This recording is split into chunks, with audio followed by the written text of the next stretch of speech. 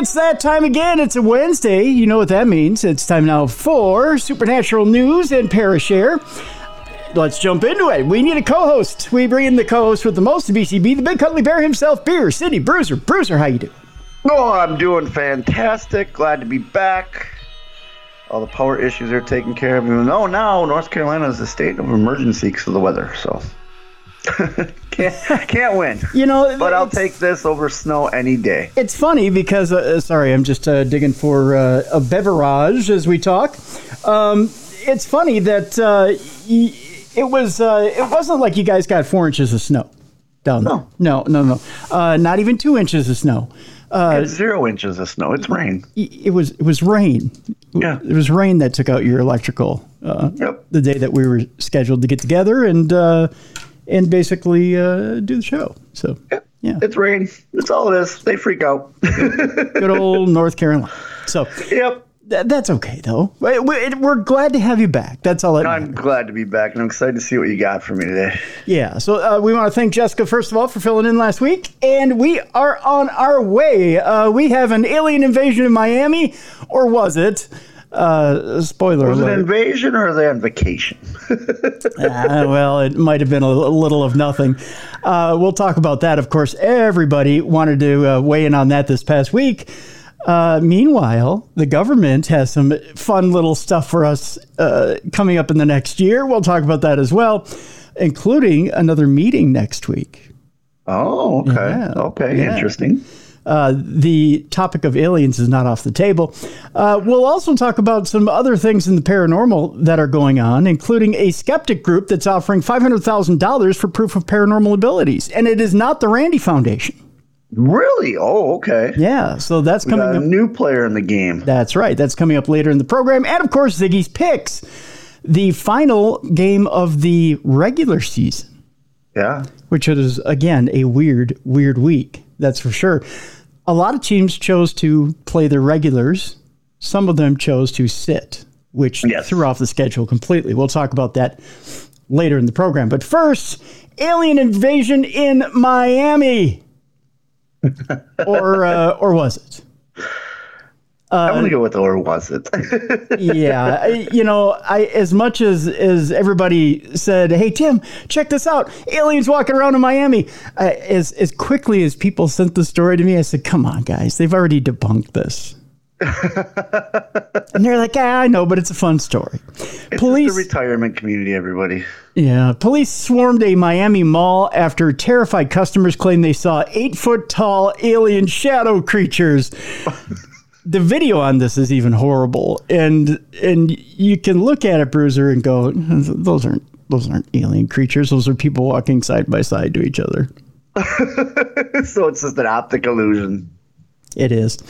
Teenagers brawling at a mall in Miami managed to spark rumors of huge shadowy alien beings being seen. At least that's what the grainy... Why in this day and age do we still have grainy video being shot from above?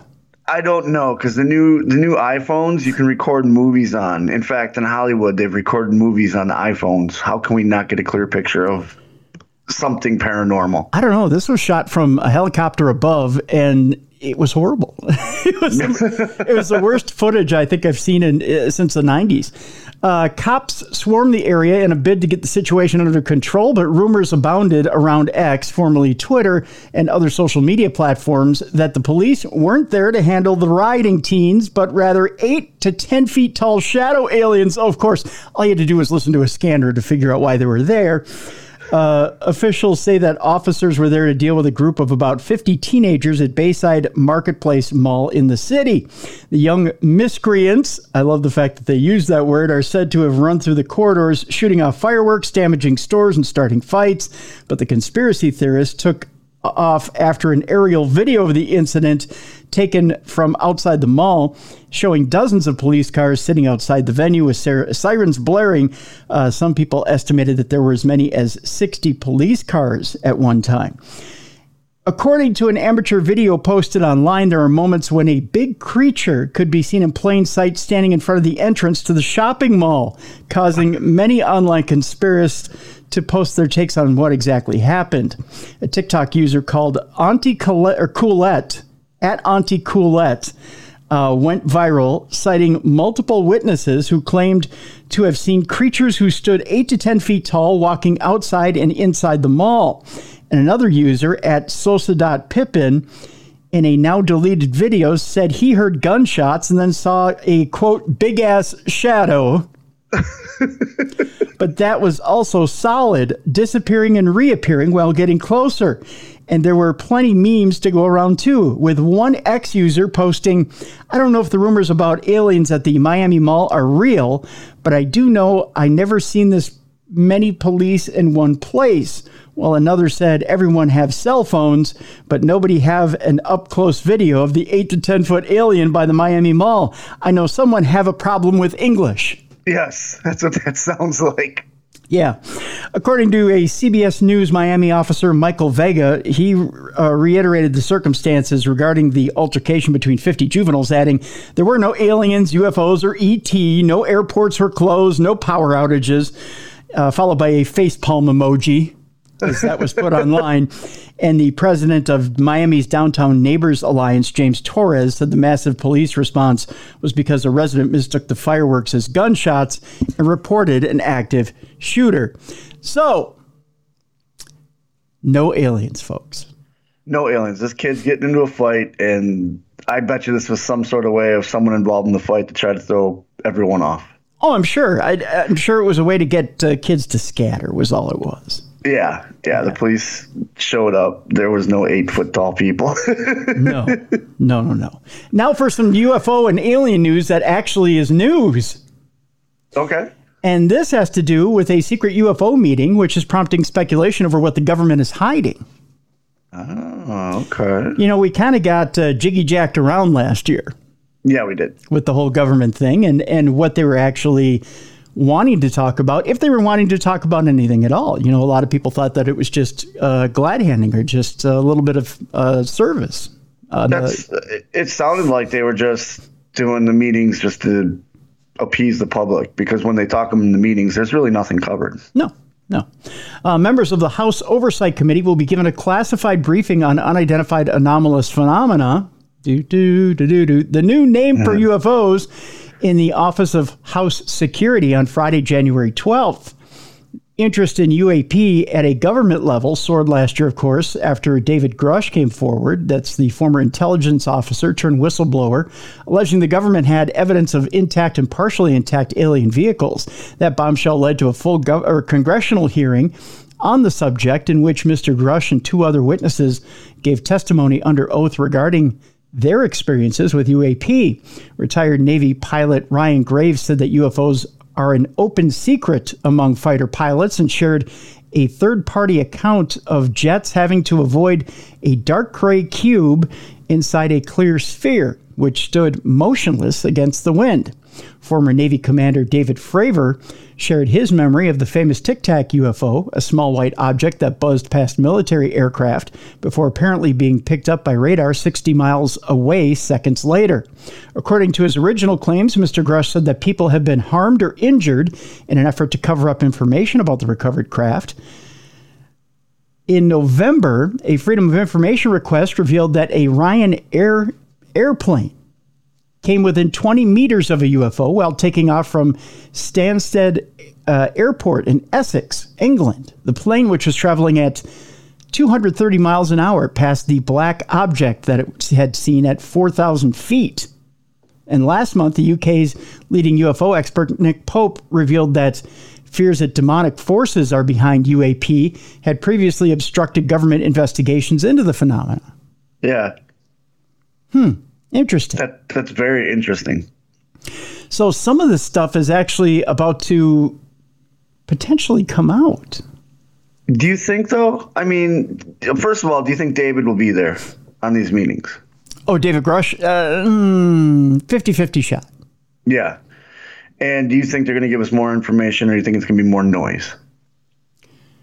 It might be noise. It says here that Tennessee Congressman Tim Burchett has been vocal in demanding the government reveal everything it knows about UAP, and he's leading this bipartisan group of the Oversight Committee members. So he may be the one who's going to push to go further. Right. I wouldn't get my hopes up.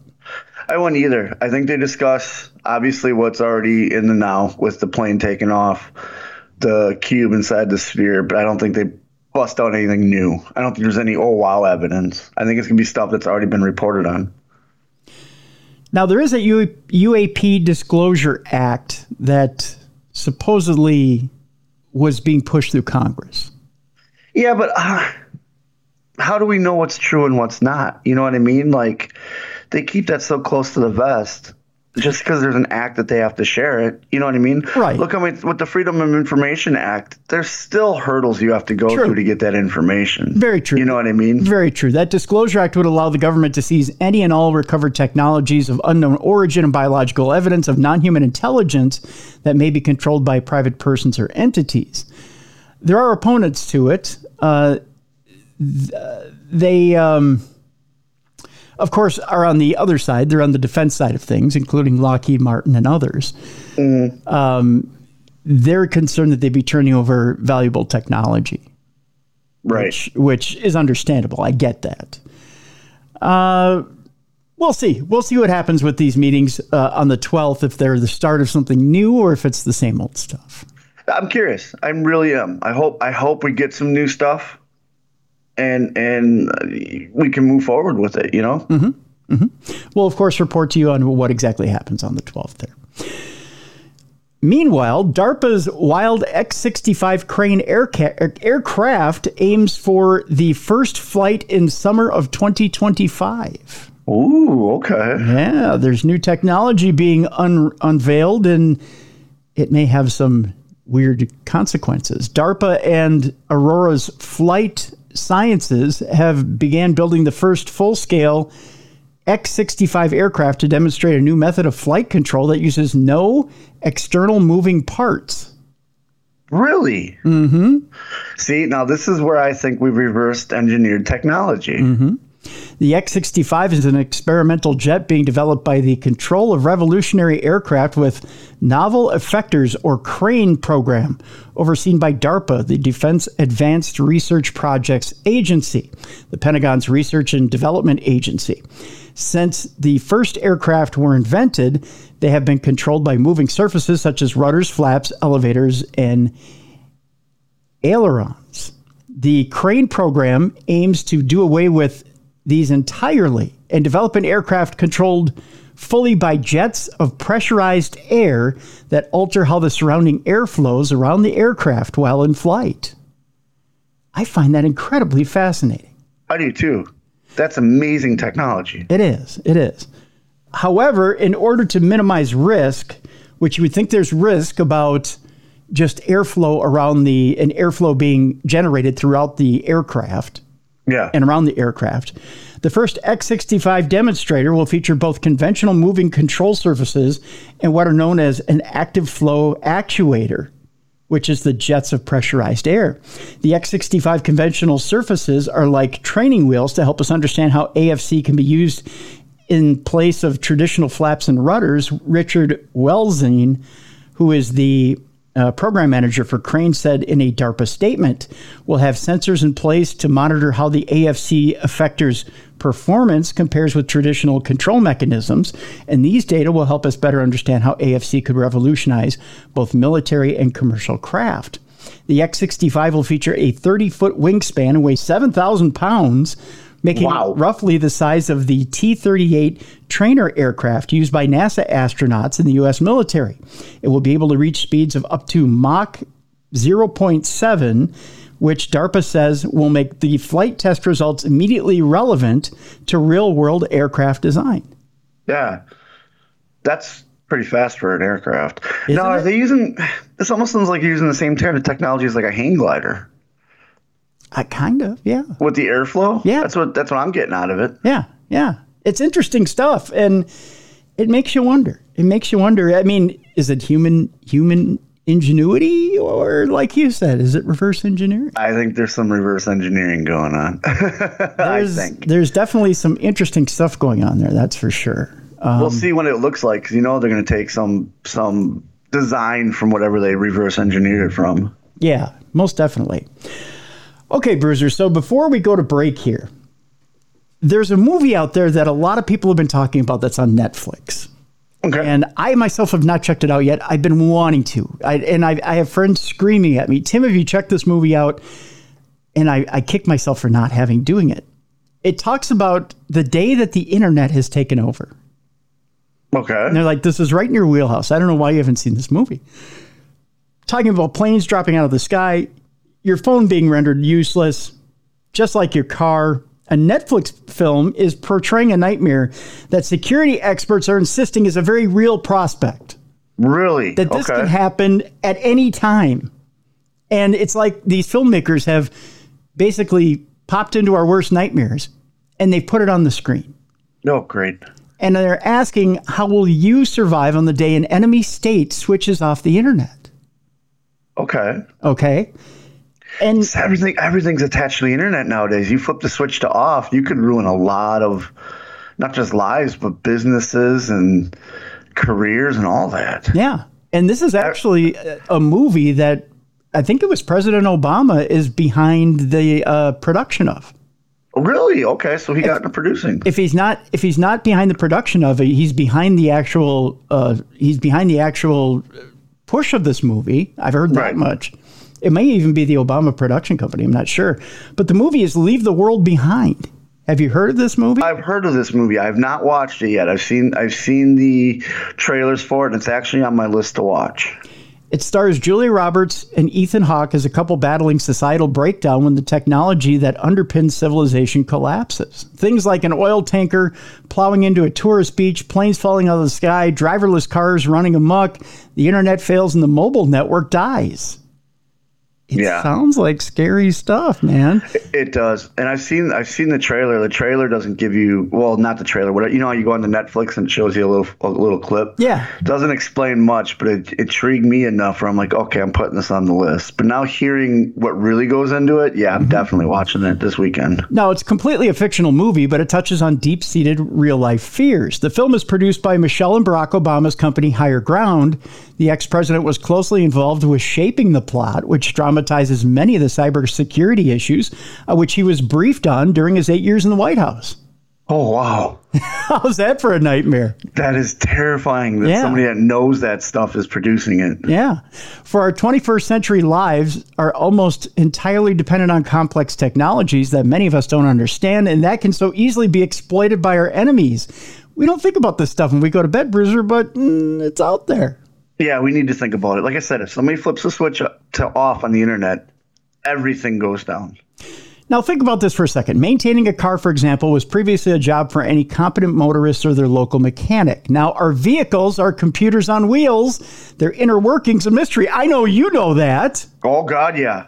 Right? I've been tried self-drive cars that tried to kill me a couple times. Okay. Now, we used to navigate maps and landmarks. How common is it for you to use your car's GPS or to use the GPS on your phone, plug it into your car, and get to where you're going?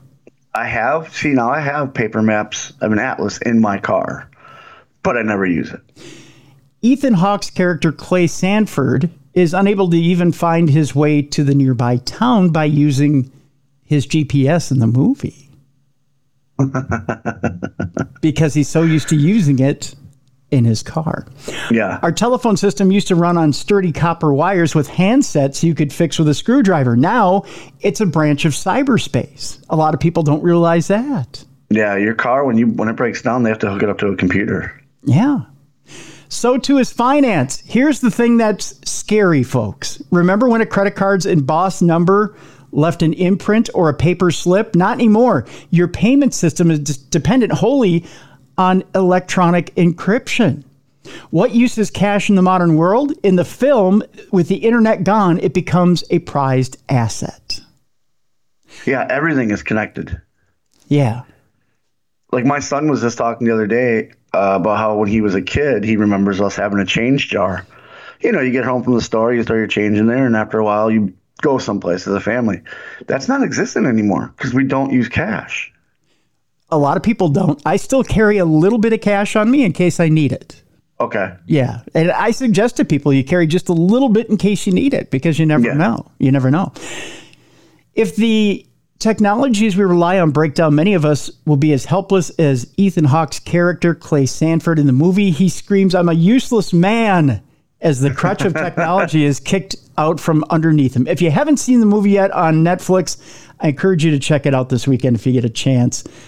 Again, the movie, and I've had friends who have seen it and they love it. They absolutely love this movie because it's easy to buy into the fantasy of it, but it's very realistic, folks. I mean, we don't mean to be doom and gloom on the show, and it's not a doom and gloom thing. It's very realistic. This stuff could very much well happen, especially if a foreign enemy decided, and this is the next wave of terrorism. I agree. If you think it isn't, you're mistaken. It's electrical grid, it's internet, and it's your water systems. Yeah. Oh, I agree 100%. And that's where the war will take place. The movie is called Leave the World Behind. It's available right now on Netflix. Yeah, I 100% believe that the next level, the next war, will do everything that you just said. It won't be soldiers fighting in a field. I mean, nope. right now we do have enemies of our state that are fighting conventional wars, but it's only a matter of time before the next level of terrorism goes directly for our cyber systems and for our ecosystems. And an example of that is look at how many bots there are just out there that are annoying. I mean, in our chat room, you're deleting bots left and right. You know what I mean? But you heard about what happened to Jeff Bezos, right? The Saudi Arabia prince sent him a link, said, "Hey, click on this," and he clicked on it, and the Saudi Arabia prince was able to take over his iPhone. And then offered him $1 million if he just click on it again. See, it's one of these. I got to give you one of these. See?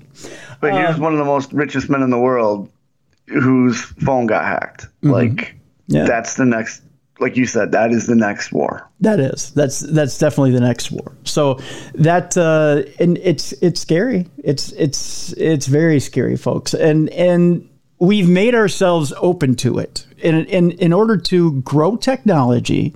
In order to make life easier, we've made life easier to be stolen from. Agreed. Yep. So, and that's our own fault. And we got lazy on the job. That's what it is. We got lazy on the job. We made it easier for criminals to steal from us. And because we're lazy, now wars are lazy. That's right. Now our wars are lazy. Let's take a break. When we come back, a skeptic group is offering $500,000 for proof of the paranormal. By the way, I saved a story for you for Nightmare Fuel when we come back from the break, Bruiser. Great. It is one that will absolutely chill you. It's from a few weeks ago, but I had to hold it over for Bruiser, especially because I want to get his fighting stance when we come back when it comes to robots. We've also got some interesting stories at the back end of the show here, having to do with some paranormal stuff, including a story about a lost ancient realm that was populated by millions of people. It's not Atlantis. It's at the bottom of the ocean right now. Okay. Yeah. So there are people at the bottom of the ocean, and it's not people on the Titanic. I'm just saying. So we'll talk about that. The sub that went to go see him? No. Come on now, Bruiser. Too soon. And we've got the story of a civilization or a ghost town that was allegedly abandoned because of a killer Bigfoot. Ooh, okay. Yeah, we're bringing it today, buddy. Just saying, we're bringing it today. So when we come back, more of supernatural news and Parashare. When we come back here on the best in paranormal podcasting, this is Darkness Radio. Hey, it's Kaylee Cuoco for Priceline. Ready to go to your happy place for a happy price? Well, why didn't you say so? Just download the Priceline app right now and save up to 60% on hotels. So whether it's Cousin Kevin's Kazoo Concert in Kansas City, go Kevin, or Becky's Bachelorette Bash in Bermuda, you never have to miss a trip ever again. So download the Priceline app today. Your savings are waiting. Go to your happy place for a happy price.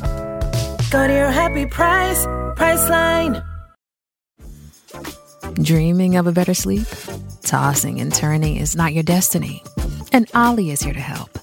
Ollie invites you to sink into sweet, sweet slumber to improve your mental and physical health and overall wellness.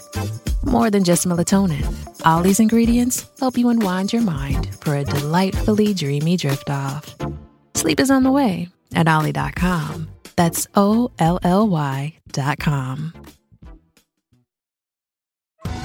Survivor 46 is here, and so is On Fire, the only official Survivor podcast, and we have a twist this season.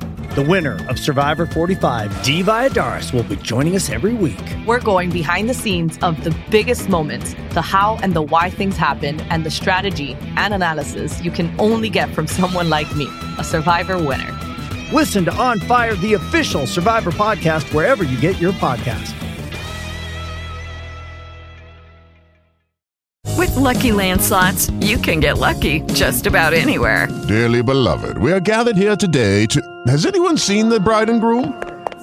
Sorry, we're here. We were getting lucky in the limo and we lost track of time.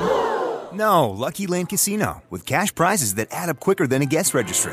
In that case, I pronounce you lucky. Play for free at LuckyLandSlots.com. Daily bonuses are waiting. No purchase necessary. Void where prohibited by law. 18+. Terms and conditions apply. See website for details.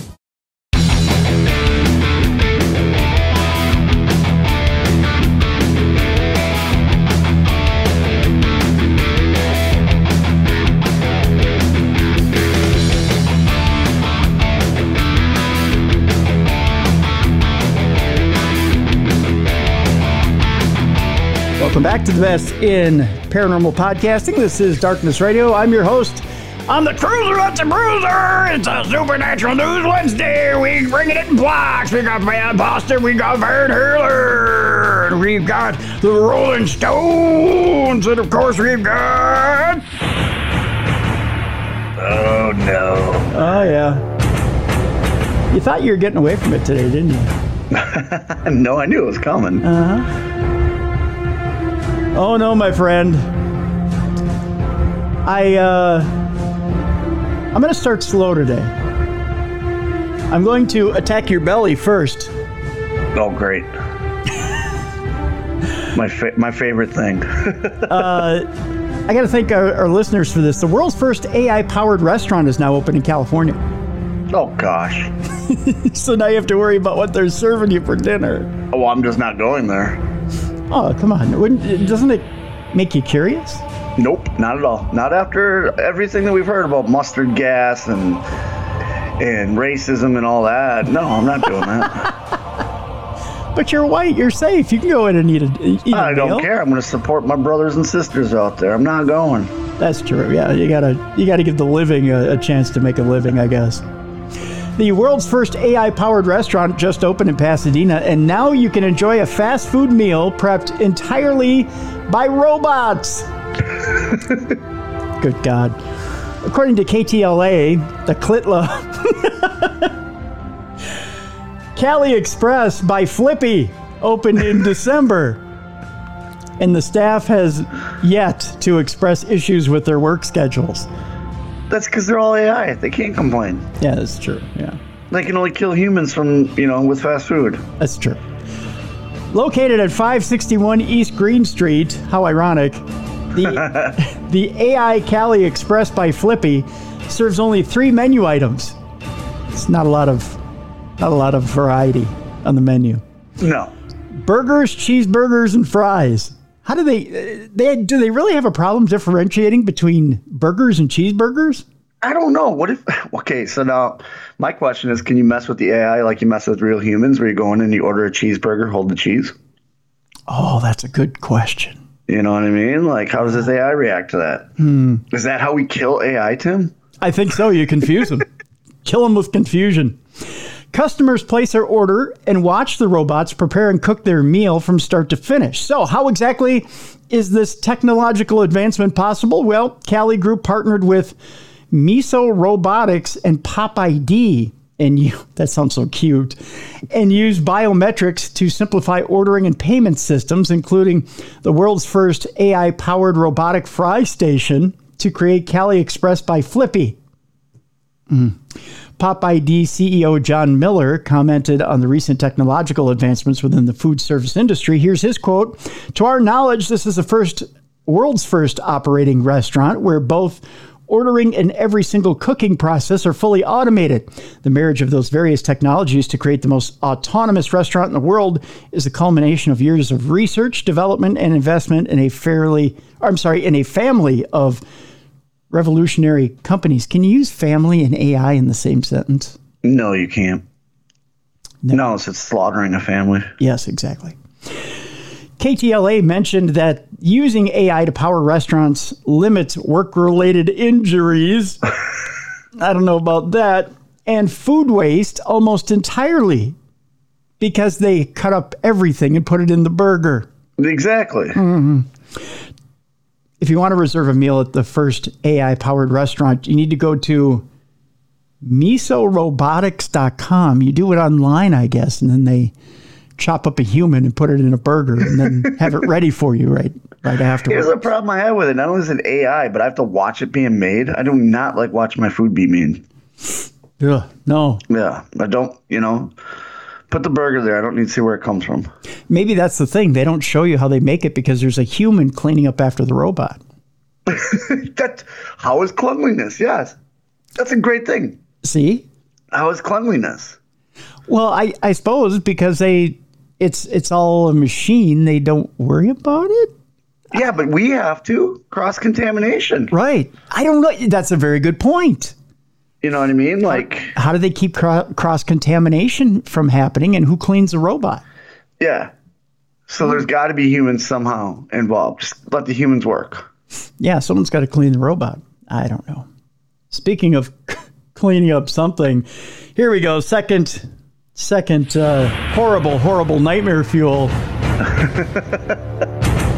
This was sent in by one of our listeners, but I actually saw it first on TMZ, and when I saw it, I popped. Okay. Because I was like, this story is going to get Bruiser. Oh, okay, here we go. It's going to get him right by the boxers. A Tesla robot went haywire on an engineer in a Texas factory and left a trail of blood. Of course it did. It's starting to fight back. Now, this is from a few weeks ago, folks, but I hadn't had a chance to tell Bruiser about it, so I figured I'd bring it up now. The robot dug its claws into the engineer's back and arm, leaving a trail of blood behind him. Ow! Yeah. A Tesla engineer was reportedly a victim of a bloody attack by a robot at its factory near Austin, Texas. Recent reports revealed a 2021 injury report that claims a robot designed to move aluminum car parts pinned the engineer against the surface and dug its metal claws into his back and arm. That, according to witnesses who spoke to the information in a story published last month.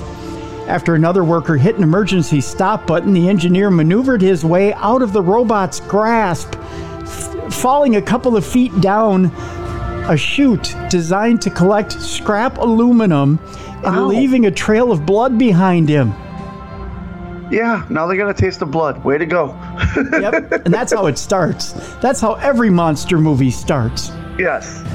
The attack reportedly occurred while the engineer was programming software for 2 disabled Tesla robots nearby.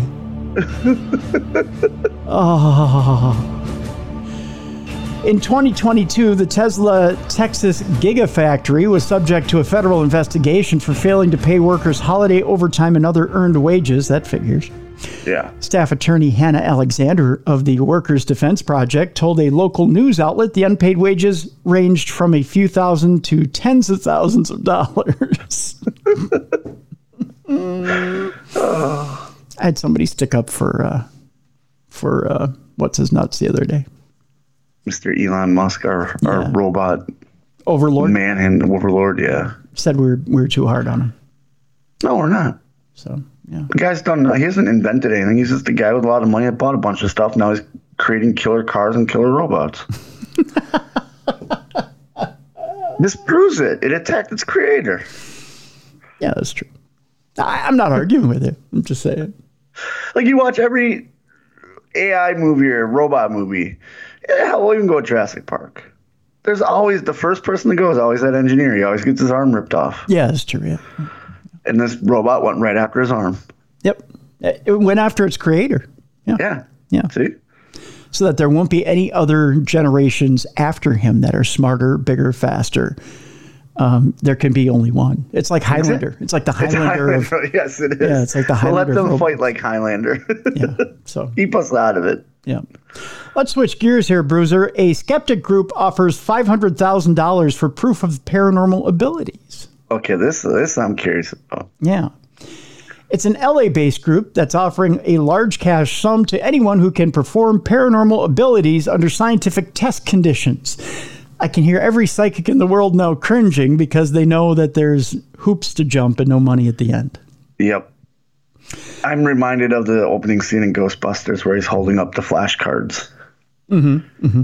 And you know what I mean? Which, by the way, was taken from the real JREF test. Really? Yeah. Okay.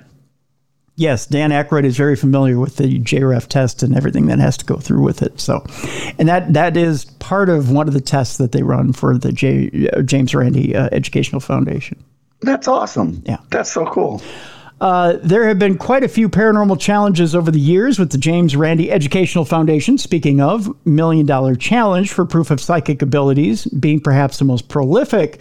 One such challenge that remains ongoing is the CFIIG CFIG, or Center for Inquiry Investigations Group Paranormal Challenge. They're offering $500,000 to anyone who can demonstrate any paranormal, supernatural, or occult power under scientific test conditions. Based in Los Angeles, the CFIG aims to spread a plague of skepticism across the world. Boy, that sounds like a supervillain type deal, doesn't it? Yes, it does. And approaches its work from the perspective of science-based skepticism. According to the group's website, applicants will need to be able to perform their ability reliably on demand and can do so either online or by meeting up with one of the group's representatives in person. I see a problem with that if it's online.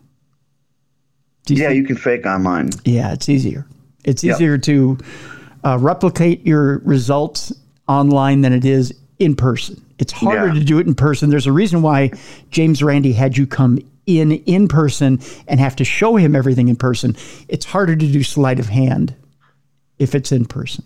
He can see everything. So CFIG will work with applicants to design the test protocol and define the conditions under which the test will take place. Another mistake, by the way, as they will tell you over at the Randi Foundation. In most cases, the applicant will be asked to perform an informal demonstration of the claimed ability or phenomenon. If the demonstration is successful, it will be followed by a formal test, which will be administered by CFIG representatives. There's even a prize of $5,000 to anyone who refers a winning applicant to the group. Oh, okay. Incentives, which is nice. Yeah. How many people are going to come out of the woodwork for this? A few. There's always a lot. See, with the Randi Foundation, they became less and less because they realized the prize was impossible to get. Unless you're actual. No, it was impossible to get. I know a lot of personal friends that tried, and after a while they said it's impossible. Don't even bother. Okay. Yep. Because there was always a catch. There's a catch-all somewhere in the test. Gotcha. With this test, it sounds like it might be somewhat simpler to crack. Yeah, from the sounds of it, they're not putting as much fail-safes in it like the other one. Right. If you want to take the challenge, cfig.org, cfiig.org, for you to try and apply for that test.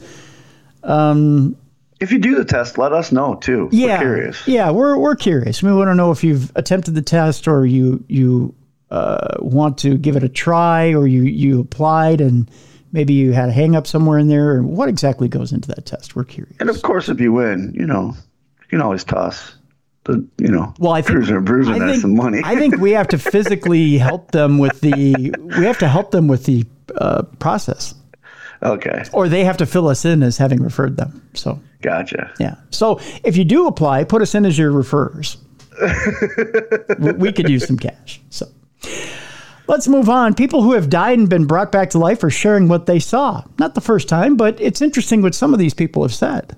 Yeah, I like hearing these stories because they're always different, but they're always the same too. That's true. People who have died and come back to life have explained and what have happened during the few seconds they spent on the other side. And some of it's very reassuring what they're saying. While some people believe in an afterlife, others do not. But whatever you may think or may not think, the truth is nobody knows exactly what happens after we reach that point beyond saving. That's saving here. You can be saved all you want on the other side.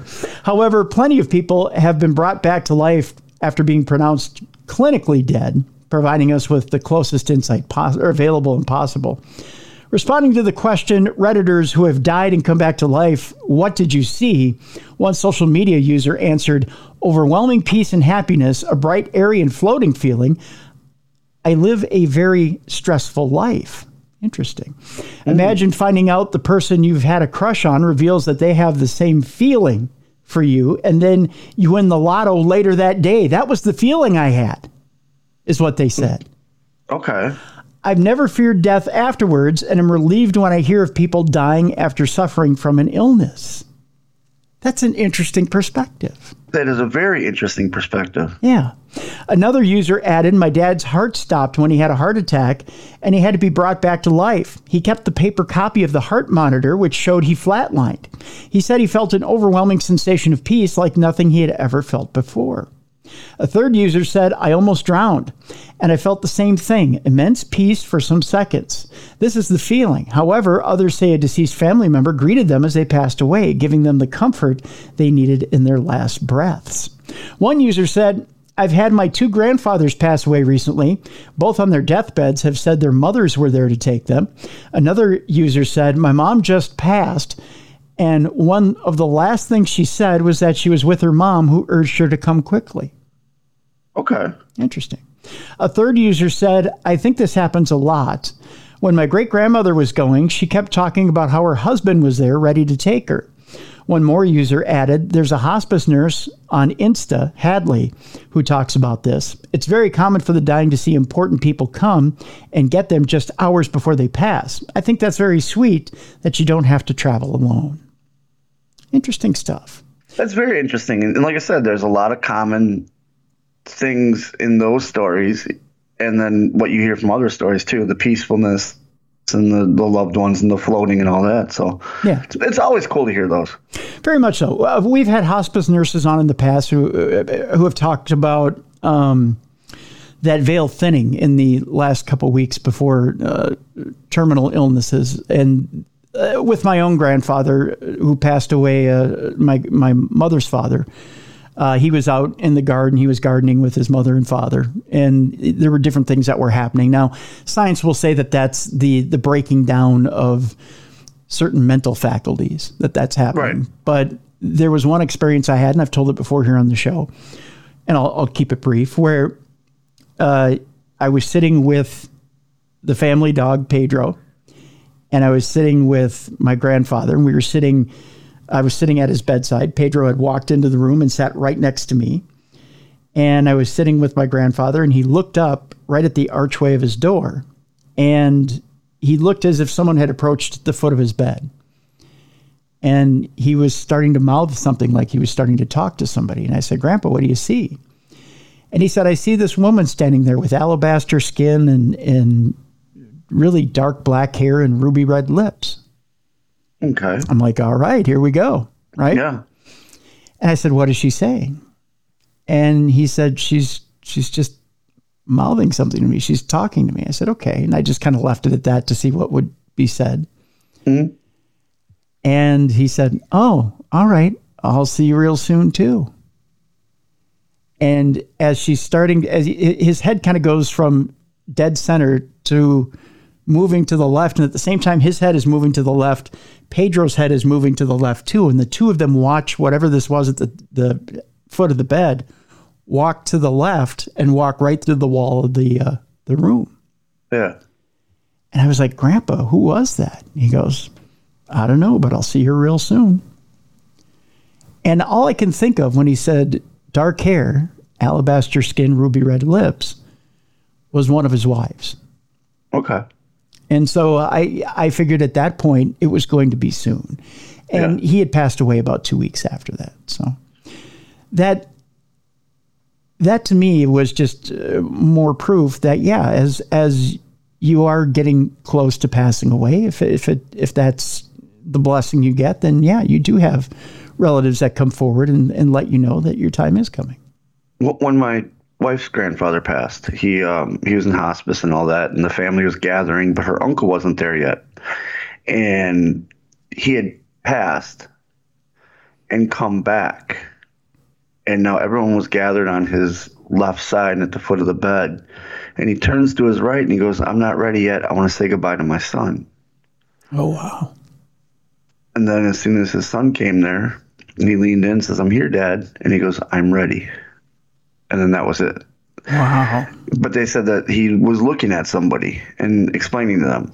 So whether it be somebody that takes you to the other side, you know, like a Grim Reaper or something like that, something was there. And he was like, "I need to do this before I go." So kind of like with your grandfather, you know? Yeah. Which is interesting. It is interesting. It's crazy how we don't have control of this crazy life, but we do. Yeah. You know, we can call our own shots, but we can't. Yeah, exactly. We don't know when we're going to go. Right. But we can get up and plan our day. Yeah, exactly. Yeah, we think we have control, but we don't. You know, exactly. We sit and tell ourselves, well, we've got this plan down to the last minute. And we make plans for a year from now, 2 years from now, and yet, you know, today could be the last day. Yep, I'm always reminded of James and Jay Briscoe. Yeah, exactly. You know, he had just he was okay, we're going to take my girls to cheerleading practice. And then a horrible accident, and he was taken. Yeah, yeah. You know, just, it's like you said, we're in control, but we're not. Right. Exactly. Let's talk about a whole civilization of people that didn't necessarily get to figure out their last day here, Bruiser. Okay. They kind of got blindsided, for lack of a better term. A lost ancient realm populated by millions of people were actually found at the bottom of the ocean after being drowned 18,000 years ago. And I know you may be saying, well, that's Atlantis, isn't it, Tim? Well, not necessarily. Researchers are discovering stone tools and other signs of human life on the northwest shelf of Australia. Okay. Which is a little further away than I think they thought Australia, than they thought Atlantis was. Yeah. Around 18,000 years ago, Greater Australia, Tasmania, and New Guinea had a much greater landmass, making up a paleocontinent known as Sahul. But after the last ice age came and went, sea levels rose and flooded the lands as the ice caps melted. This means that the islands off the northwest coast of Australia used to have a landmass of around 150,000 square miles, 1.5 times larger than New Zealand. That is huge. That is huge. It was previously thought that this land was inhospitable, but researchers have uncovered archaeological evidence that shows the First Nations indigenous people could have briefly lived there. That, according to a study in it's in a science review that I don't get on my doorstep. We'll put it that way. What was thought to be a desert area actually may have had lakes, rivers, and a large inland sea. That, according to the latest research. Stone tools have also been discovered on the seafloor at the shelf, indicating that indigenous populations passed through at some point. It's unclear how large that settlement was, but modeling revealed that the drowned shelf could have supported between 50,000 and 500,000 people. That is a lot of people. Yeah, it is. That's not an island. No, that's not an island at all. The metric comes after a previous study found that Sahul could have supported millions of people before the end of the Ice Age. That's pretty impressive. Yeah. The peak of the population most likely took place around 20,000 years ago at the height of the final Ice Age, when the entire shelf was dry land. As the seas rose, retreating groups of people were forced to live together. This can be proven by new rock art styles that were found in the Kimberley and Arnhem regions in Western Australia. Rising sea levels are also noted in the oral histories passed down by the First Nations people for 10,000 years. The study comes after the Atlantis of the East was found in perfect condition underneath a man-made lake. Xicheng, which translates to Lion City, disappeared for decades when it was abandoned and plunged down to low watery depths. And another scientist theorized that the real city of Atlantis was wiped out 12,000 years ago during a massive flood. Every time I hear about flooding or Atlantis, I'm reminded of the Tool song. It's called Inema. Yeah. And the chorus is basically, learn to swim, because they're predicting that's what's going to happen. They specify California. Yes. But it's like, it can happen. You know what I mean? This is just proving this can happen, because our world's constantly changing. Yes. Yes. All our continents used to be one giant landmass, and now look, we're all separated. Now they're proving here Australia used to be bigger, but now this happened. Well, look what's going to happen. We don't know what could happen to us in 1,000 years. That's true. That's very true. So we all better learn to swim. Speaking of learning to swim, are you ready for this? Yeah. Here's someone that should have learned how to swim in the afterlife, because they got processed through a washing machine. Ooh, oops. And there's a woman that's mortified about it. She's probably not the brightest bulb on the tree, if you know what I mean. What am I talking about? Well, it's the most awkward segue of the day. A mortified woman accidentally washes her grandmother's ashes and questions her cat. I know, it's one of those bizarre stories that I throw in the middle of supernatural news. It's one of those lessons that tells you, you know what, you should probably check your laundry before you throw your clothes in. Honey, have you seen Grandma?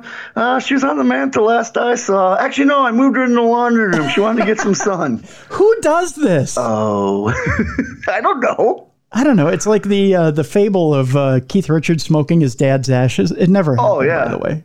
Yeah, it never happened. The granddaughter was horrified when she found a small bag of ashes in the bottom of her cleaning wash pile. Those clothes are all haunted now. Yeah. They actually, right? Grandma's so pissed. They're just going to get up and walk by themselves. That's right. Containing the ashes of her late grandmother. The confused woman believes her naughty cat may be behind the mystery. What did the cat do? Why is Grandma in your laundry room? I don't know. The woman isn't. She had the shock of a lifetime after accidentally putting her grandmother's ashes. Oh my God! What the hell? In the washing machine. 30-year-old Briley Coates, someone who would put her grandmother's ashes in the washing machine. Yeah, she didn't do very well in school. No. Kept her grandmother's ashes at home, but one day when she was getting on with some cleaning, she was unloading her freshly cleaned clothes and was stunned to discover a small black bag had been muddled up in the machine. That very bag contained her grandmother's ashes. I was pulling my washing out when I saw the ashes at the bottom of the machine and started laughing. Why would you start laughing? I would be in panic. There's no reason. There's no reason for ashes to be at the bottom of your machine. There's no reason for ashes to be in your laundry room. No. But I was massively confused as to how she got in there. She was meant to be in a drawer upstairs, said the Norfolk beauty salon owner. Oh, that explains a lot. I mean, I'm not disparaging any beauty salon owners. I'm just saying that Briley doesn't sound like she's bright. Yeah. Before Briley had a chance to put the washing on, she suspects that her 2-year-old half-Norwegian forest cat named Menace had managed to get into the upstairs drawer where the ashes were stored. Why was it the cat's fault?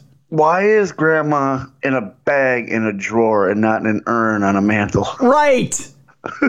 Even a clay jar. Go buy something at Pier 1 Imports and put her in that. Do what Papa Bruiser wants to do. He wants to be cremated and put in a Folgers can. You remember the old coffee cans? Yes. That's what he wants to be in. Yes, or a Sanka jar. It doesn't matter. Find something to put her in. Yeah, he has the can at his house and says, when I die, put my ashes in here. And then every year he wants us to keep us in the garage. And then I got switched between my brother and my sister and I. Why would you just put her in a drawer like she's a left sock that you can't find the right one for? She's right there with the screwdrivers and the hammer. Hey, where's Nana? Oh, she's in the junk drawer over there. Go ahead. You can go say hi. And while you're in there, give me that corkscrew opener. The woman believes that her cat had been playing with the bag before eventually dropping it in a pile of laundry. Then she must have scooped it up while putting the load in, not noticing that the bag is in the pile. Here's the picture of the bag in the laundry. She took a picture of it. What? She's an idiot. She is an idiot. She's a doofus. Briley said the cat, must have pulled the bag out of the drawer after seeing the tie hanging out. He really is a menace. I just found him running around with her in his mouth. Oh, come on.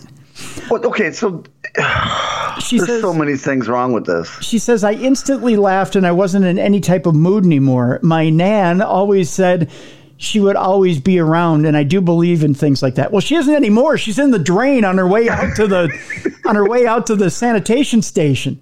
She's either in that or she's in your undies that you wore the 3 weeks ago that you just washed. That's right.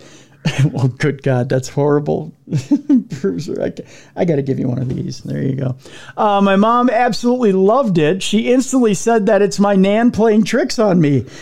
Yeah, well, when you get a UTI from nan, good luck to you. When you fart, nan's dust comes out your butt. Yeah, good luck to you. By the way, here's Briley.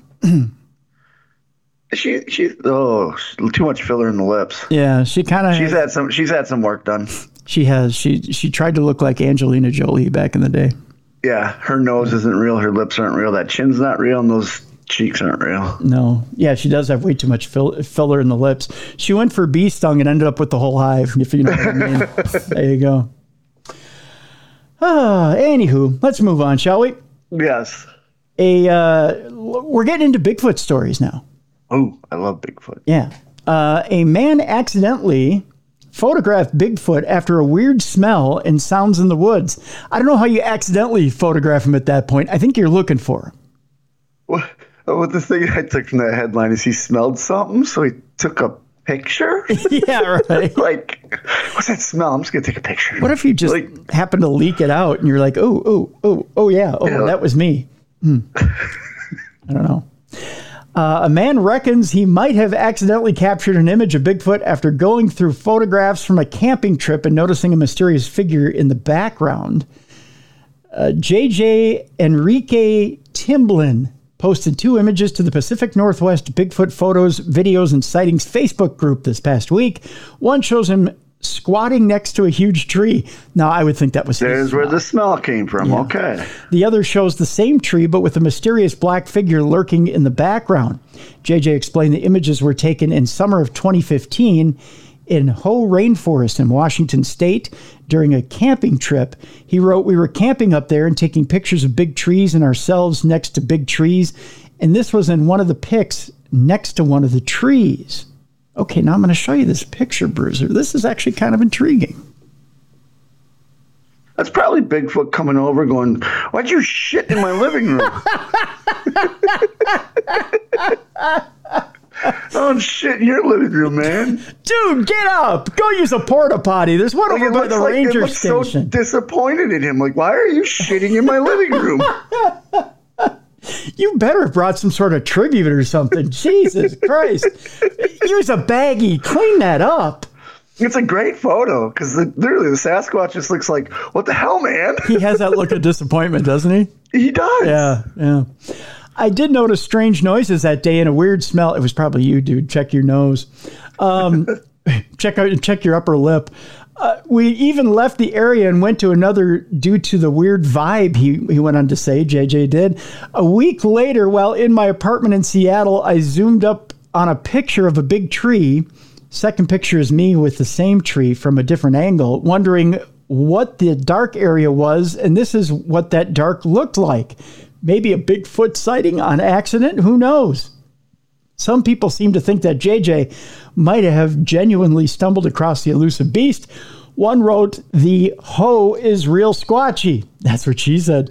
Looks like he saw you. Another simply wrote, yep, while a third added, I like the picture. It could be something. Oh, yeah, it's something. It's him standing there going, dude. You're shitting in my yard. Really? Right there?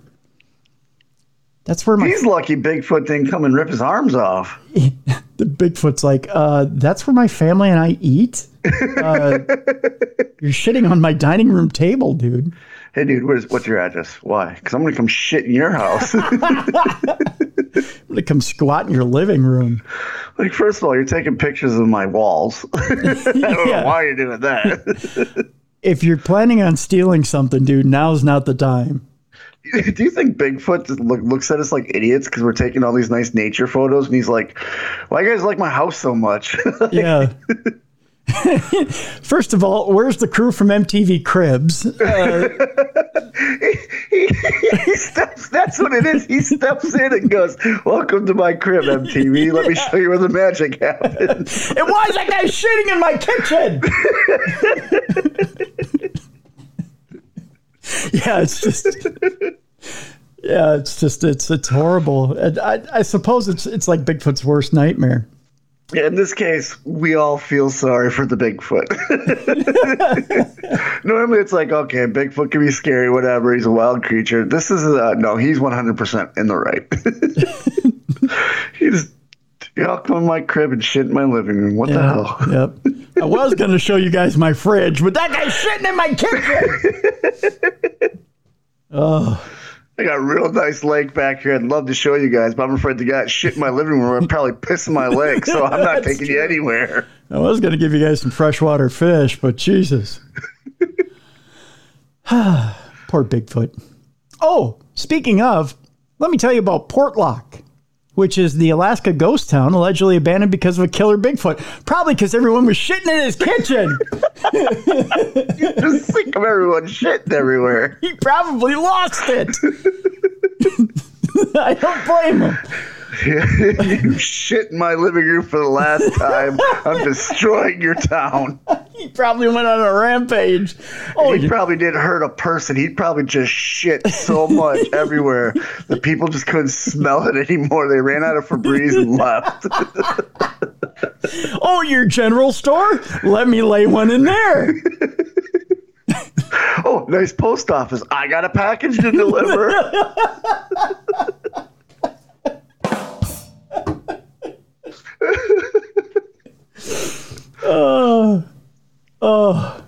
Poor Portlock.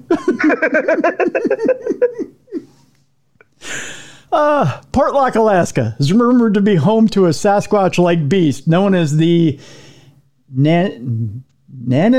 Wow, that's a name. Nantinaq.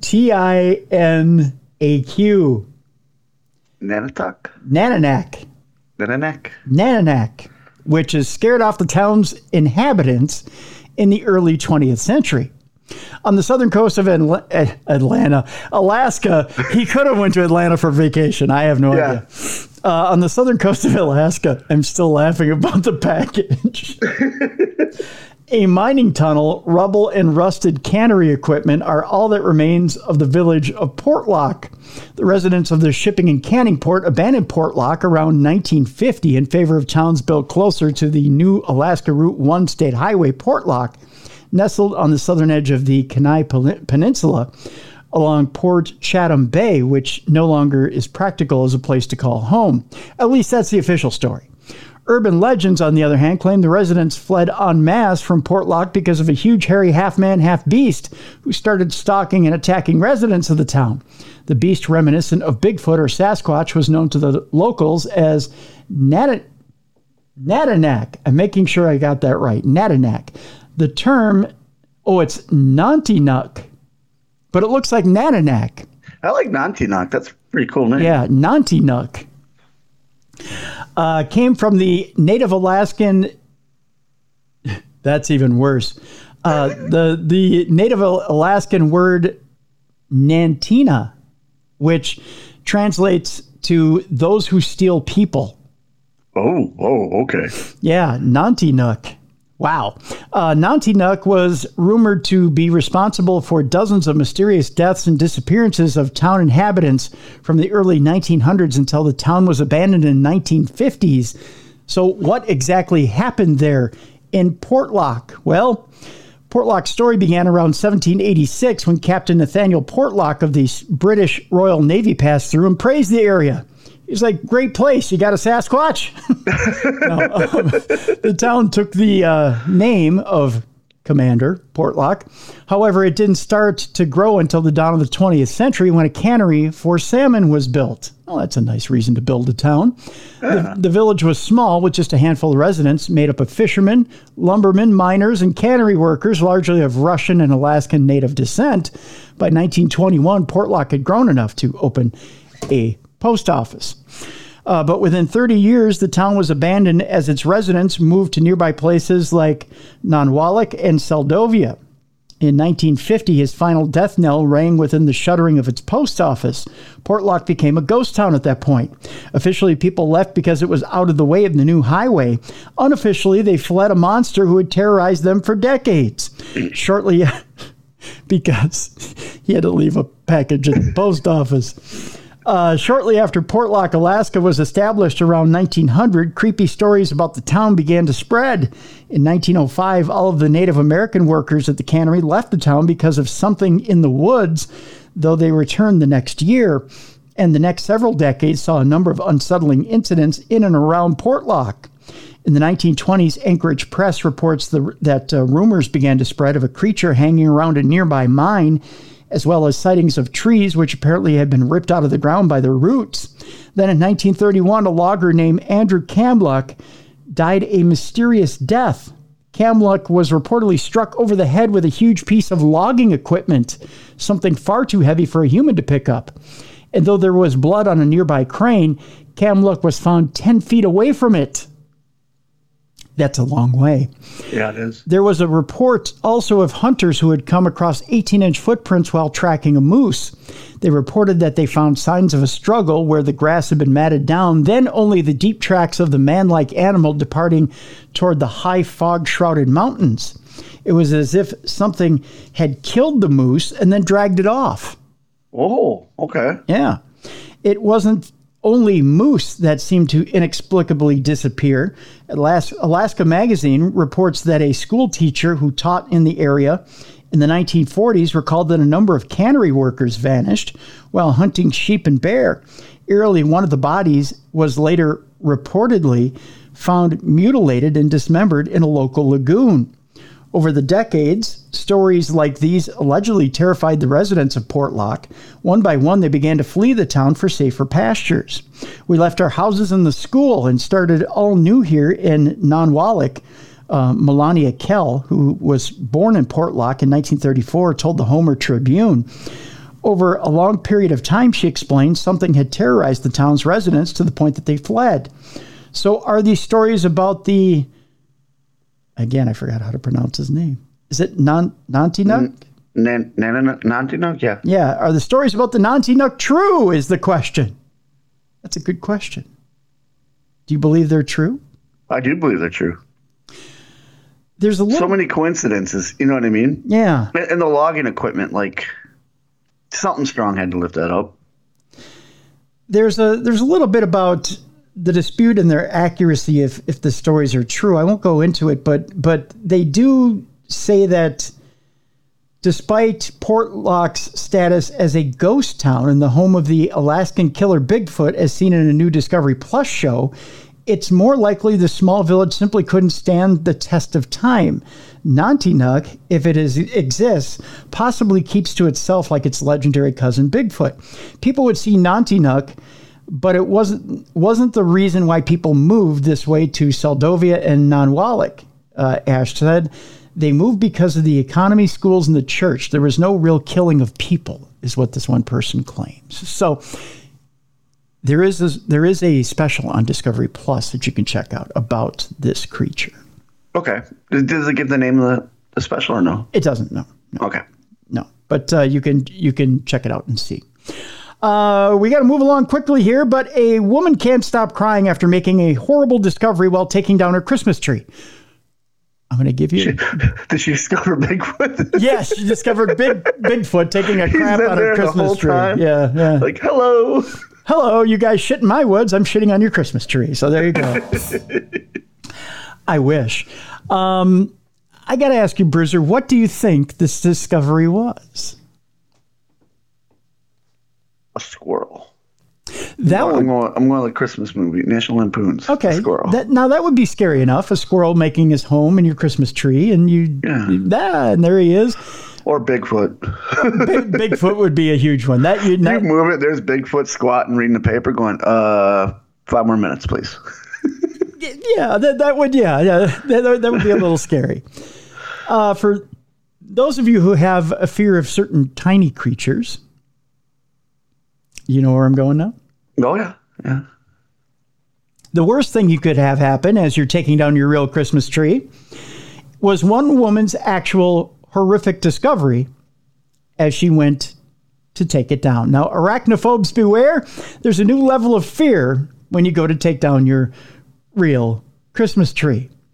With Christmas over, it was time to pack the decorations away, and Violet looked down at her hand and realized that there was a spider on it. Now, okay, spider. A spider, yeah. A spider can be horrifying. Creepy, but yeah. Sure. She then looked into her tree and realized they were everywhere. That would be creepy when your tree looks like it's moving. Yes. Violet took to TikTok to share her reaction after discovering the baby spider's nest.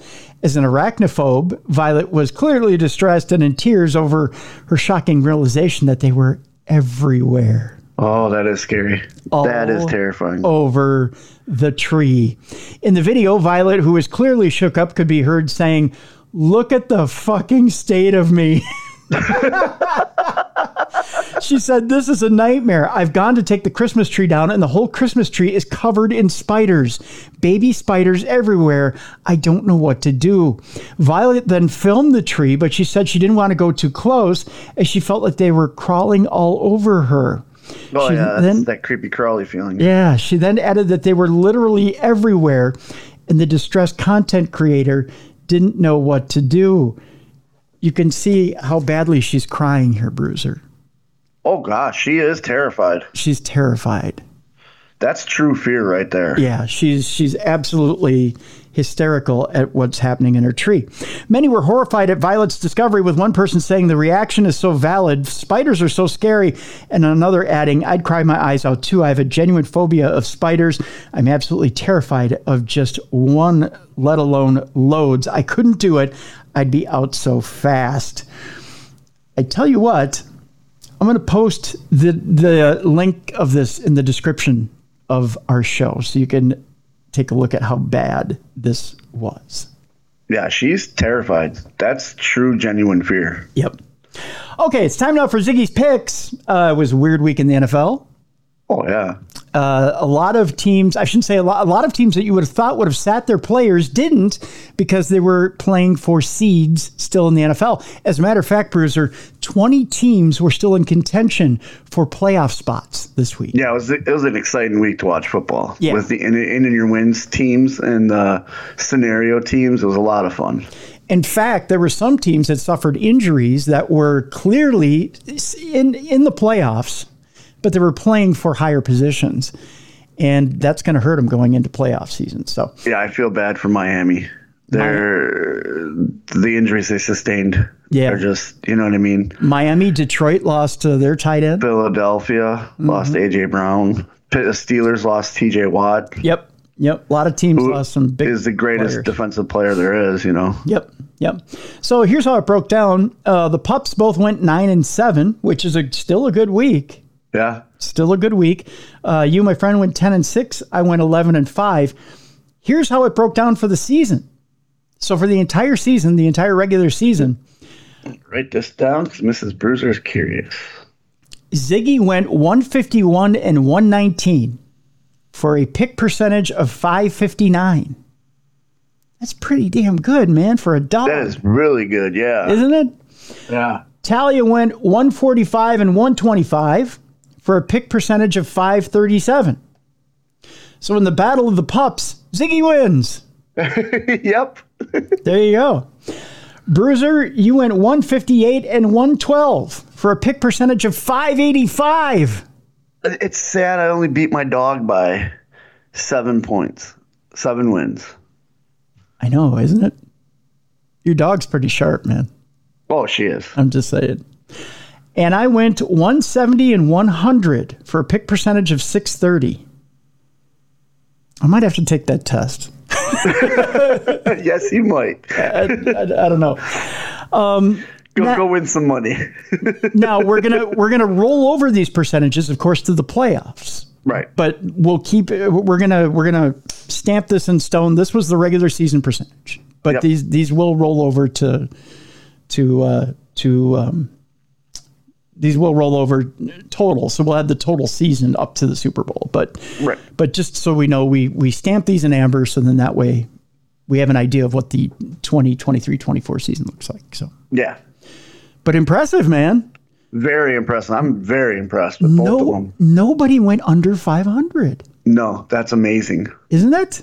Yeah. There's something there with the two of them.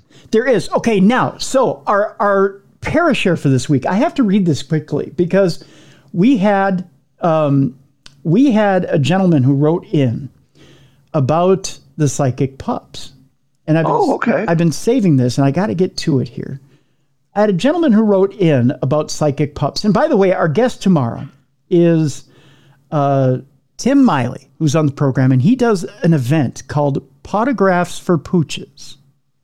Okay. And it is a paranormal event where he goes throughout the country and does ghost hunts and then takes the proceeds from those ghost hunts and he donates them to animal shelters. Oh, okay. I like that. And he's doing an event here in the Twin Cities, actually outer Twin Cities area at the Palmer House. I think it's this winter or spring. But he, and he's been doing these events in Michigan and he's been doing them in the Midwest but now he's taking them nationwide. Okay. And he has a pooch, Murray, who's passed away now. But Murray actually got him through a potential suicide attempt. I believe it. Which we will talk about tomorrow. So I claim all the time, Ziggy helped me because when we moved here to North Carolina, we're empty nesters now. Mm-hmm. And I got really depressed because I was missing the kids and stuff. And then we got Ziggy and it's like, hey, awesome, undying, because it's unconditional love. Mm-hmm. So I totally believe that pup saved him. Yeah. So we'll have Tim on the program tomorrow, and we'll talk about not only the things he's done in the paranormal, but we'll talk about Potographs for Pooches and those events. And we will talk about, we'll just talk about the events that are coming up as well. Because this is really a cause I feel strongly about. I agree. Yeah. And I hope he comes down to your area. I would love to get him booked in, and I'd love for you to get Ziggy and Talia out there. Oh yeah. Because he's a strong believer in getting animals out there too. So, okay. So the Parashare comes from Eric, and he says a random thought about Ziggy's picks and psychic pet selections. Okay. He says, for the consideration of the Cruiser and the Bruiser, may I present a musing which I found worming through my brain. As a precursor, I'd like to state I believe that if humans can be psychic, then other animals may be similarly able. Dogs especially seem to possess an uncanny ability to know what we are thinking. Perhaps it's down to the co-evolution of humankind and dogs, or maybe they can read our minds. Onward to my musing. Dogs only see in two colors, unlike humans who can see three. Specifically, canine eyes see in shades of blue and yellow. This may not seem greatly significant at first. Consider Ziggy's and Talia's picks now from a literal dog's eye view. You can only see in shades of blue and yellow. For example, an orange ball on a green square would garner no attention visually if it were a static target. Other color combinations also have similar visibility issues. Bearing the previous in mind, maybe we have some extra parameters to test for when exploring the results of the pups' picks. If the pups encounter a Bengals logo versus a Steelers logo, would they be able to see the Bengals helmet? And would a pick of an unremarkable visual target over a visually stimulating target help assist in determining the degree on intuition our animal friends possess? Your loyal follower and listener, Eric. Okay. So he's saying that because they only see the two colors, that's why they possibly are picking some of the teams? Maybe. But we've been tallying these each week, and they don't seem to show a pattern of picking one team over another. No, and the thing is, too, is like he says I see yellows and blues. I can go back to when like the Rams played. And they've picked the Rams. They've picked the Rams, but they've also picked against the Rams. Yes, and they've picked against the Rams. So you know what I mean? Yeah. I think it was like Rams Raiders, and they picked the Raiders, which is black and white, or black and silver, but you know what I mean? And like, white, right? Yes, yeah. No, I get what he's saying. Right, I know what you're saying as well. So I don't know that. I think it may be patterns. Well, we have. Mrs. Bruiser wrote down all their picks for the whole season, so I can go back and I will look at the logos and I'll see. So it's blue and yellow, he said they see? Yeah, blue and yellow. Okay, so I will go through and I'll see how many times they picked logos with the blue and yellow. Well, you know what? I will forward you the email so you can get a good look at what he's saying and see how it lines up and you tell us next week. Yeah, I can do that. What if you see a pattern, and if that pattern is developing or not, and if the only pattern I noticed when going through and tallying, because Mrs. Bruiser tallied up their final picks and stuff, was that Ziggy really likes the Buccaneers, but that's pewter and red. That's not. Yeah, but he did mention orange in there. Yeah, but again, the Buccaneers have the pewter and the red. They don't have the orange. The Browns played the Bengals this week. And you have to pick one or the other. Yeah. So whether it's but if it's a swirl pattern versus a regular pattern, and she did, which one picked Bengals? One picked Browns, one picked Bengals. Yeah. So that doesn't make sense either. Yeah, there's times where they each choose a different team. Different team. Yeah. I'll forward me the email and I'll do some, because Mrs. Bruiser gets a kick out of that. Yeah. Because it's the pup. So I'll say, hey, this is what we got to look for. Let's do a tally. Yeah. Let's do that, because I find it all very fascinating. I do too. And again, and if that's the code, cool. We broke the code.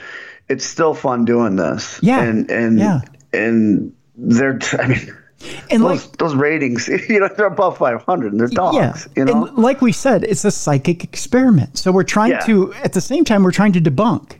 Yes. So we're trying to figure out, is it really a psychic experiment? Are they really picking based on feeling, or are they picking based on patterns? Right. And Eric, if you've broke that, if you've debunked it, then we figured it out. Yes, exactly. But if not, then we still need to keep going further. Yes. And again, if we have an animal psychiatrist out there that's listening, if we have an animal behaviorist that's listening, if we have a veterinarian that's listening and wants to weigh in, please email us, tim@darknessradio.com. We want your thoughts. Yeah. So there you go. And they make all their selections apart. So the pattern thing, there's so much. I got research. There you go. There's research. All right. So last story. And of course, we've made it about animals. We've made that since we've been doing Ziggy's Picks. We want to throw in a story about animals. A woman raised by monkeys now, jungle and brothel to housewife in Bradford with 2 kids. So yes, she was raised by monkeys supposedly. Yes, and now she's. Wait to hear the story. There you go. I'm confused as well. Marina Chapman set up a new life and started a family after moving to England, but claims as a child she was the female Tarzan. She was abducted and raised by capuchins in the Colombian jungle. Okay. So did she meet her husband by giving him a banana? I don't know. I would have wanted to be raised by capuchin monkeys, I think. Probably would have been a better background for me. She's the woman with the extraordinary backstory, raised by monkeys after being abducted from home and abandoned in the depths of the Colombian jungle. Okay, so the monkeys didn't abduct her. Somebody abducted her and then dropped her off in the jungle. Okay, I was thinking in my head, these capuchin monkeys entered her house and stole her. No. Now 73, Marina Chapman claims she was brought up by capuchins, and when she learned how to eat like them, swing from trees, and sleep in a hollowed out tree trunk, her life turned on its head once again, as she claims to have been found in the wild and sickeningly forced into prostitution before arriving in England to start on a regular path with a husband and children in West Yorkshire. I wonder why the monkeys made her go into prostitution. No, the monkeys didn't. No. I wonder what's monkey for turn a trick. That's Yeah, that's what it is. The mom of two unveiled her story to the world with her 2013 book, The Girl with No Name, co-written with her daughter. Was it written in Capuchin or written in English? I don't know. And her remarkable journey now features in the new series of Ben Fogle, New Lives in the Wild, starting in England on Channel 5.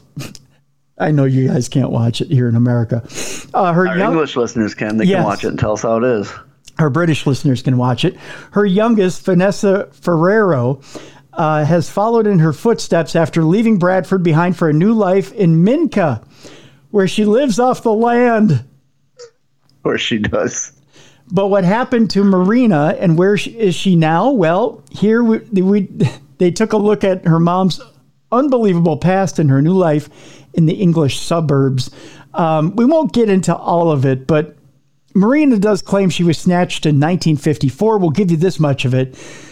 When child trafficking gangs were commonplace in Colombia, she said she saw a hand cover her mouth, a black hand, and a white hanky, so she was drugged. Then she realized there were two people taking her away. For reasons that were unclear, she was later dumped in the rainforest. After around 2 days, she said she saw a troop of Capuchins and began copying them to survive. She would watch which nuts and berries they ate, catch bananas when they were dropped, and drink from their watering holes. Eventually, as she began to walk on all fours and stop talking, the monkeys began to accept her. Can you imagine her throwing her feces? I don't know. She said one day one of the younger ones landed on my shoulders, and if you've never been hugged and this animal puts their hands on your face, I tell you, it's the nicest touch, she said. She was there for around 5 years until she was found by hunters. One day, the regular cacophony was pierced by an immediate danger call from one of my monkeys. She wrote in her book, The Hunter's Nets. I realized as I was watched, were for catching and stealing whatever creatures were fancied. She claims the hunters took her to a brothel in Calcutta, and that she later became a street child before eventually finding employment as a maid. By her late teens, she worked in the capital city, Bogota, and accompanied the family she was working for on that life-changing trip to the UK as they attempted to migrate. In 1978, she spent 6 months in Bradford, where Marina met and fell in love with John Chapman, the organist for an evangelical church where she worshipped, and her life went from there. She had to be the worst maid ever. How does she know what clean looks like? She lives in the jungle. I'm sure monkeys are pretty clean. I don't know. Would she lick the guests as they were coming in? Oh, no, come on, Bruiser. Pick the bugs out of their hair? Come on. I don't know. But that's that story about Marina. Good for her. Good. I'm glad she could turn her life around. She started at the bottom of the jungle floor. Now she's here. I'm just saying. She's done monkeying around. Oh, come on. So there you go. That's Supernatural News and Parashare for this week. Bruiser, what you got going on? January 20th, Act of War Games 3, Winston-Salem at the Benton Convention Center. It's official. I'm a part of George South's War Games team. It's me, George South, Ricky and Kerry Morton, and Billy Brash taking on C.W. Anderson, Brock Anderson, Martin Stone, and the Hughes brothers, who are Devon Dudley's sons. Oh. We are managed by Violent J of the ICP, and they're managed by Arn Anderson himself. Wow. So AMLWrestling.com to get tickets. If you want to train with me to be a professional wrestler, it's AMLWrestling.com/training. Come on out. I'll teach you how to do the underwater needlepoint. Teach you the right way. For our listeners around the world, if you want to watch it, can't get to North Carolina, Title Match Network. We have a link in the events section of darknessradioshow.com. Sign up for Title Match Network. You can watch that on the 20th. Yep, and I'll be there. Main event. Come watch me. There you go. I'll be at KNSI Radio this weekend, KNSIRadio.com. You can listen to me from 7 to 9 a.m. Central Time. So that'll do it for this big show today. Tomorrow on the show, Tim Miley will be in. We'll be talking about potographs for pooches and other paranormal and ghost hunting type topics. Nice. There you go. For Beer City Bruiser, I'm Tim Dennis. Thank you so much for listening to us today for Supernatural News and Parashare. I want to address one thing real quickly. We're getting review bombed again, folks, by people who know nothing about the show, who don't listen to the show, who really don't care about this show. I want to hear from you guys, the people who actually listen to the show and enjoy this show. Go to Apple Podcasts, go to Spotify, go to our website, wherever you go to listen to the show. Give us a 5-star review. Tell people why you love the show, why you want to keep listening to the show, and what lightens up your day about the show. Be a light in the darkness. Let people know what you love about the show. Give us a 5-star review. Rate and review. We'd love you for it if you do so. So there you go. We'll see you tomorrow for Tim Mail right here on the best in paranormal podcasting. This is Darkness Radio.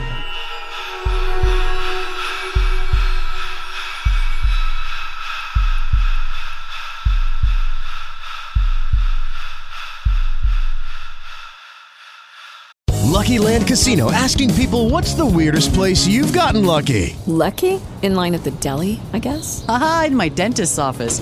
More than once, actually. Do I have to say? Yes, you do. In the car before my kids' PTA meeting. Really? Yes. Excuse me, what's the weirdest place you've gotten lucky? I never win and tell. Well, there you have it. You can get lucky anywhere, playing at LuckyLandSlots.com. Play for free right now. Are you feeling lucky? No purchase necessary. Void where prohibited by law. 18+. Terms and conditions apply. See website for details.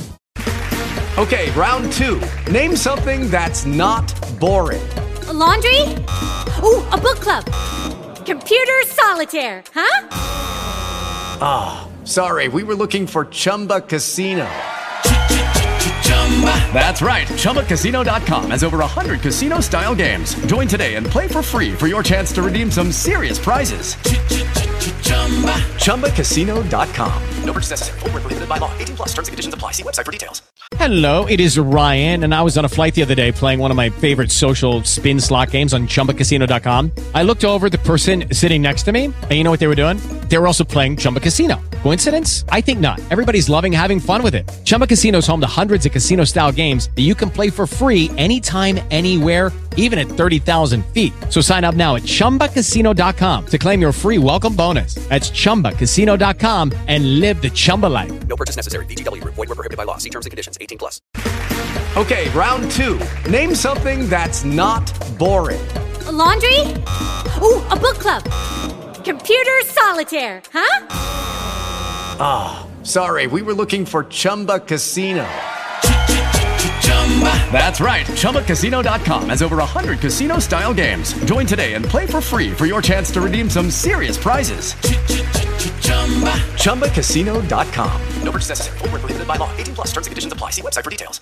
Hey guys, it is Ryan. I'm not sure if you know this about me, but I'm a bit of a fun fanatic when I can. I like to work, but I like fun too. It's a thing. And now the truth is out there. I can tell you about my favorite place to have fun. Chumba Casino. They have hundreds of social casino-style games to choose from with new games released each week. You can play for free anytime, anywhere, and each day brings a new chance to collect daily bonuses. So join me in the fun. Sign up now at ChumbaCasino.com. No purchase necessary. VGW. Void where prohibited by law. See terms and conditions. 18+. Hello, it is Ryan, and I was on a flight the other day playing one of my favorite social spin slot games on ChumbaCasino.com. I looked over at the person sitting next to me, and you know what they were doing? They were also playing Chumba Casino. Coincidence? I think not. Everybody's loving having fun with it. Chumba Casino is home to hundreds of casino-style games that you can play for free anytime, anywhere, even at 30,000 feet. So sign up now at ChumbaCasino.com to claim your free welcome bonus. That's ChumbaCasino.com and live the Chumba life. No purchase necessary. VGW. Void where prohibited by law. See terms and conditions. 18+.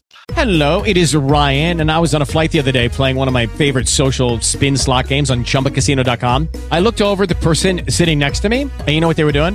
They were also playing Chumba Casino. Coincidence? I think not. Everybody's loving having fun with it. Chumba Casino is home to hundreds of casino-style games that you can play for free anytime, anywhere, even at 30,000 feet. So sign up now at ChumbaCasino.com to claim your free welcome bonus. That's ChumbaCasino.com and live the Chumba life. No purchase necessary. VGW. Void where prohibited by law. See terms and conditions. 18+. With the Lucky Land Slots, you can get lucky just about anywhere.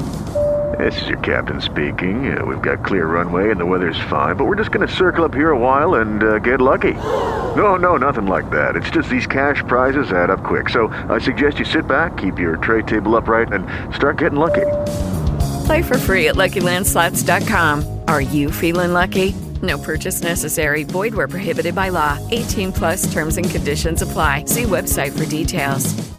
Hello, it is Ryan, and we could all use an extra bright spot in our day, couldn't we? Just to make up for things like sitting in traffic, doing the dishes, counting your steps, you know, all the mundane stuff. That is why I'm such a big fan of Chumba Casino. Chumba Casino has all your favorite social casino-style games that you can play for free anytime, anywhere with daily bonuses. That should brighten your day a little. Actually, a lot. So sign up now at ChumbaCasino.com. That's ChumbaCasino.com. No purchase necessary. VGW Group. Void where prohibited by law. See terms and conditions. 18 plus. Lucky Land Casino, asking people, what's the weirdest place you've gotten lucky? Lucky? In line at the deli, I guess? Aha, in my dentist's office. More than once, actually. Do I have to say? Yes, you do. In the car before my kids' PTA meeting. Really? Yes. Excuse me, what's the weirdest place you've gotten lucky? I never win and tell. Well, there you have it. You can get lucky anywhere, playing at LuckyLandSlots.com. Play for free right now. Are you feeling lucky? No purchase necessary. Void where prohibited by law. 18 plus. Terms and conditions apply. See website for details.